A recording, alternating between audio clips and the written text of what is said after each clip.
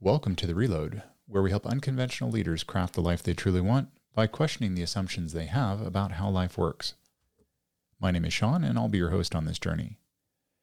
As a performance coach and special operations combat veteran, I help high-performing executives kick ass in their careers while connecting with deeply powerful insights that fuel their lives. Good morning, or good afternoon, or good evening, wherever you happen to be listening to this. Or I suppose I should say, whenever you happen to be listening to this. Today, I wanted to follow up on a post that went out on LinkedIn that revolves around 360 reviews. Now, every time that I've done one for a client, there has been some sort of trepidation or concern. One might say fear. That's probably the most accurate. But there are a lot of different reasons that clients cite when it comes to their concerns. Now, admittedly, for some, it takes months before they work up the courage to actually get one done. But by and large, they find it a useful process to go through. Now, obviously, I think it doesn't stretch the imagination too far to contemplate, okay, why might this be uncomfortable for people? The idea of going to your colleagues or your direct reports or your boss or bosses, your family, your friends, key customers, key suppliers, to begin to ask questions around what they find effective or what they like, I guess might be sort of the common vernacular, about you and about the way that you do things. And then, obviously, looking at the other side of the spectrum, what they don't like. And no matter how pro inner development or pro inner awareness somebody is, I have yet to meet the person who doesn't have at least some degree of discomfort around this idea of people sharing that feedback. And a big part of why there is that concern, or why there is that sense of discomfort, I think is a worthy topic to dive into, or at least one of the reasons why that discomfort exists. And that is that quite frequently, individuals believe, I would say mistakenly, that their demons or their foibles or their, if we want to be more critical, character flaws are not readily on display. And this is something that I have found interesting because the people that I work with, I would say generally self-characterize as being aware. Now, to some degree, we do uncover quirks of their personality that they were unaware of, but I would say for the most part, they do have a pretty good sense of where it is that they express stress, how that stress gets expressed, and in many cases, where relationships are burdened or threatened. So there is a baseline of awareness, but what seems to be missing quite frequently, and this is the part that's always so perplexing to me, I guess, is their belief that none of that is visible. And I find that interesting because every time I do a 360, especially when it comes to the team that reports to the individual, there's no mystery. It's uncanny how consistent the team is in understanding or at least seeing the behaviors that are counterproductive. Now, they may not fully understand the motives behind it or the origin story, and I guess I wouldn't really expect them to. But as far as recognizing where the leader has room for improvement, and also in many cases where they're strong, that's often, I don't know, just this self-evident truth, I guess, would be one way of describing it. And so then every time that I sit down to debrief a 360, I like to check in with the client and to just kind of get a sense of, oh, okay, well, before we look at the results, what do you believe is coming out of it? What do you believe people will be saying? Where do you think they'll view you as strong or as having some sort of developmental gap, room for improvement? And oftentimes there is a discussion around, well, these are the things that I see internally, but, I hope nobody else sees that because I'm really embarrassed about it or I'm really ashamed in worst case scenarios. And then invariably, the team does already see it. And it makes me wonder how much time and energy and general bandwidth is the leader expending on, I don't know, trying to save face or keep up appearances, when in reality, they might just take a direct approach, especially with their team, to try to begin to look at, what's going on here? And what is it that we want to do? How do we want to tackle this? Because it's not fooling anybody.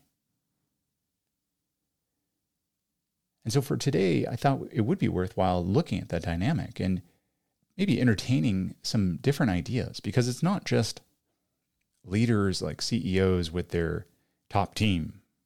We can do this in principle with anybody. And also what's quite perplexing, perhaps more perplexing, is when I have gotten into conversations with couples and where it is that my client has a belief that the partner, the one that they're married to or the one that they're spending their life with, doesn't see these things. And so to dispense with this fiction that our tells are not visible, it might be worth looking at what are the benefits of taking that more direct approach. And again, you don't have to. I mean, obviously this is your life and you can do whatever you want with it. But it could be really time-saving at the very least, and also very freeing to just own it and to bring it out into the light. Oftentimes when we keep secrets or when we attempt to keep secrets, that is when we really burn ourselves out. It takes a lot of energy and mental capacity to remember, oh, I'm supposed to be this way with this group of people, or don't make sure that this doesn't get seen, or attempt to make sure that it's not seen with this other group of people. And so all of that can be very, very taxing. Not to mention that we ultimately end up operating in a place where we are not well connected or transparently connected with those around us, especially those who really matter, with whom we're running a company or with whom we're sharing a life or both, or, whatever your situation is. So looking at what does the direct approach entail? Well, as usual, I think it starts with some sort of mapping, some sort of awareness building. And again, if you're working with a coach, then this is probably baked into the engagement, but you can also do this individually. Where is it that you have written out the behaviors that either in past performance reviews or I don't know, sometimes in passing conversation, somebody has been kind enough, strong enough, courageous enough to say, hey, when you do X, it seems to have this impact on the people around you. Do with it what you will. Just wanted you to know. So whatever the source of input has been, and maybe it's just been your simple observations of how it is that people respond to you on certain issues, sort of hot button issues, or when you behave a certain way, so that you can start to write out that list and gain a general sense of awareness of, okay, yeah, here are my seismic fault lines. This is where the tremors start, sort of like earthquake analogy here, or metaphor, I guess. And from there to be able to begin to ask questions around, yeah, okay, so why is it that this gets so heated, this issue, or a relationship with a particular person? One thing that can be a very noteworthy exploration is when you talk about the same issue with different people, but have different reactions on the same issue. That can often be a nice way of recognizing that it's not so much the issue, it is the person, or it's the person's delivery, or they remind you of something or someone, right? But this is where you begin to start that inquiry. Or conversely, you have the same person, and then it's a matter of what the topic is. Where is it that you have good relationships with that, or a good relationship with that person on a few issues, but then there are one or two where things really start to kind of go sideways. And that probably is more likely, I guess, in situations where it's a romantic couple. Ostensibly, you've chosen each other because you actually do like each other. And it's only certain issues that end up causing problems.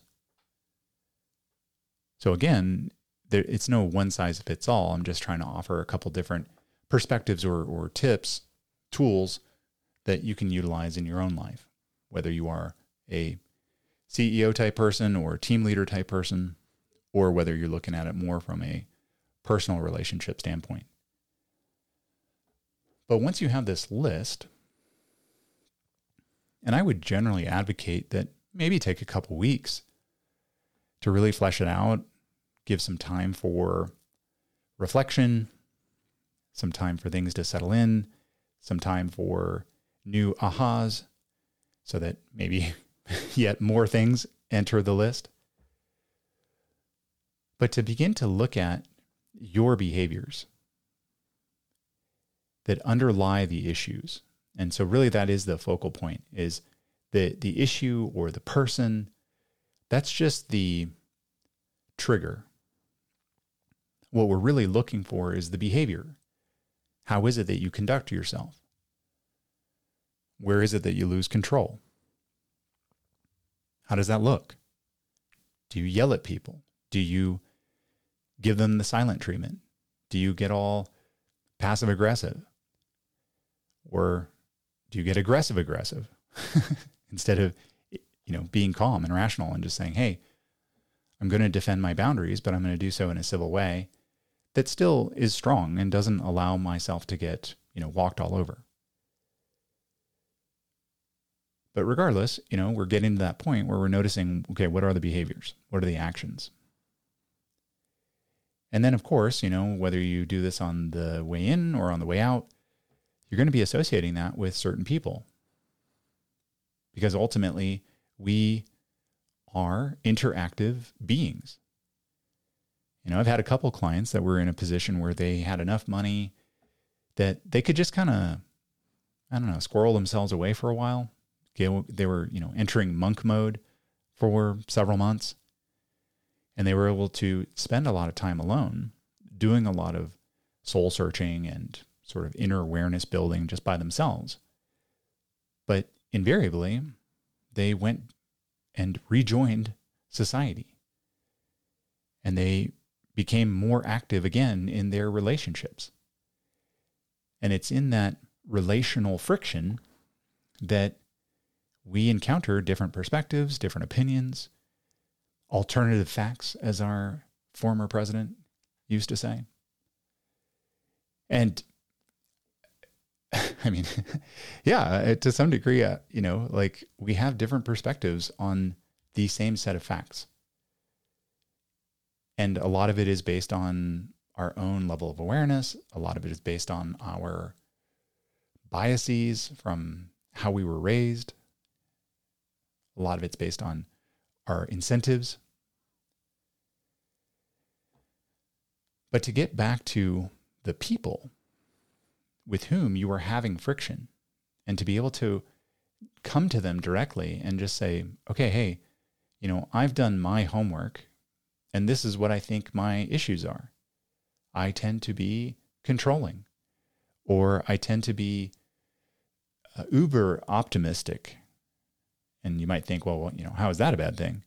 Well, I mean, I think optimism by itself is not necessarily a bad thing, but when one is completely detached from the quote unquote hard facts, especially when those hard facts are very difficult, one, you sort of lose credibility in the eyes of other people. And then two, if it's a function of bypass, meaning that it's not actually genuine optimism, but it's actually fear and an unwillingness to really truly acknowledge when things are bad or when there is trouble that we need to address head on, then it makes us far less effective at creating solution.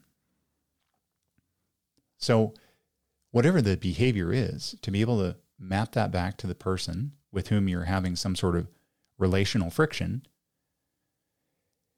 and then to have a transparent conversation about it. Because then both parties are able to say, okay, yeah, I've noticed that. And especially if you, as the person who has noticed your own behavior, calls it out, it makes it safe for other people to pile on. And that doesn't sound too much fun, but I mean it in a healthy way. I mean it in a way that enables an honest conversation. I do not mean it in the sense of, oh yeah, you are totally trash and you should just, exit the company because you suck. That's not what I'm saying. What I'm saying is, how is it that we can acknowledge our own gaps and invite somebody into that conversation so that they recognize that, okay, yeah, they see it as well. And they're interested in doing it better. And they're also interested in my opinion on how that's going to work. And here I would say, again, sort of an insider tip, like, don't promise. And I think I may have mentioned this in a prior episode. Don't promise to fix it. Promise to look at it. Promise to really listen to what somebody has to say about it. Because chances are the other person also has some element of the dynamic that they own that is their responsibility. I won't say never, but it would be extremely rare in my experience for one person solely to have all the responsibility for a certain issue or problem. But to invite somebody into that honest, open, transparent conversation to say, okay, yeah, this is what I've noticed about myself. Have you noticed this? I'm assuming you have, given the friction that we've had in meetings or discussing finances or our sex life or whatever. And if they acknowledge, yeah, okay, I have noticed that, then to say, okay, what impact has this had on you? And to just listen. Don't say anything. Don't rebut. Don't say, well, yeah, but no, just shut your pie hole and let them talk and write things down and do your best to keep the wounded ego at bay so that you can genuinely hear them talk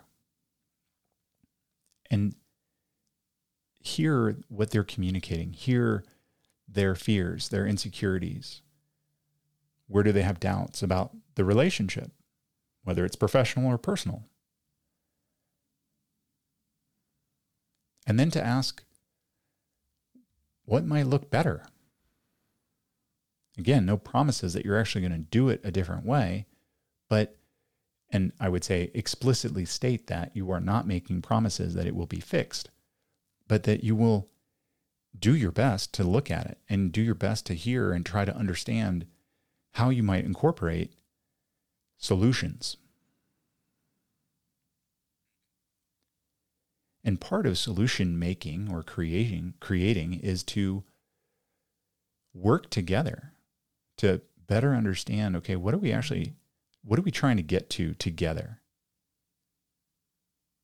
What is this thing that we can only accomplish together that we cannot accomplish apart? And then what do we each need to bring to the table, so to speak, in order to make that happen? And from there, actually both sides can sort of reverse engineer if I have to show up a certain way, as just a very simple example, calm and receptive to ideas. If that's how we need to show up to this budgeting meeting or this personal finance discussion, household finance discussion, just because money is such a hot topic for so many families and organizations. If I need to be able to show up calm and open-minded about the finances, what is it that I need to engage in ahead of time in order to do that? Do I need to remind myself that my colleague or better yet, my partner is not attempting outright to screw me? That we actually are in it together. And I know, like, when coaches say, or, team facilitator folks, when they say these things out loud, there's this like inherent eye rolling that happens. Like, duh, yeah, I mean, of course we're all on the same team. But it's surprising when you watch people's behavior because they behave as if they're not on the same team. So it's not that obvious.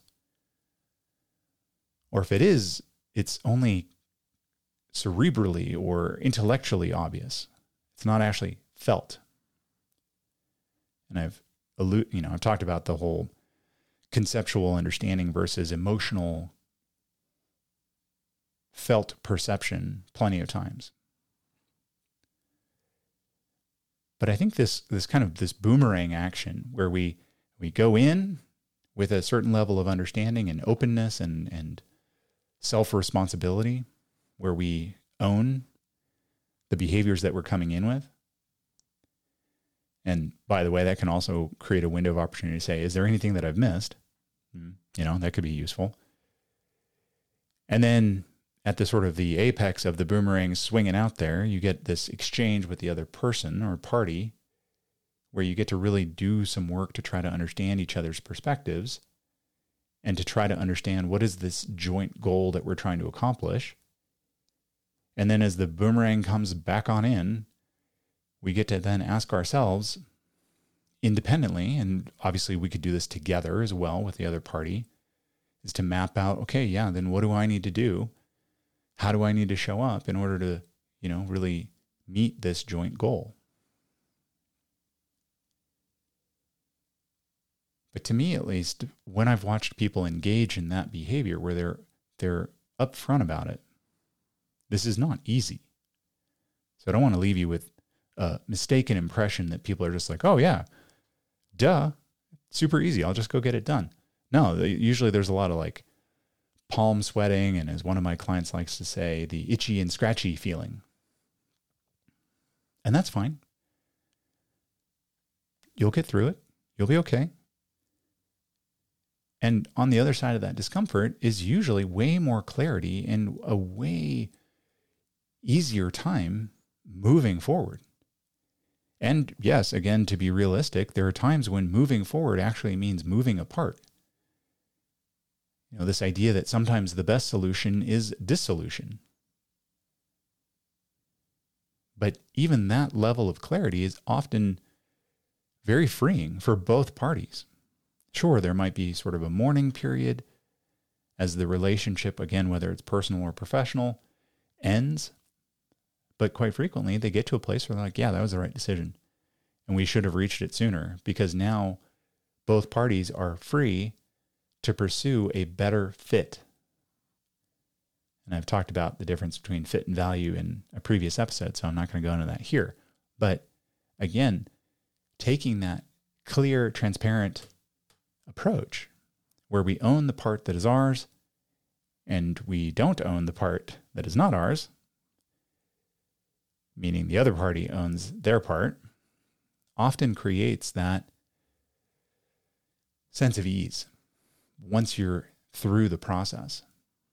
And in many of the teams that I've worked around, they really do pick up their operational tempo because they have trust now. They have trust that the other party sees them, understands them better, at least.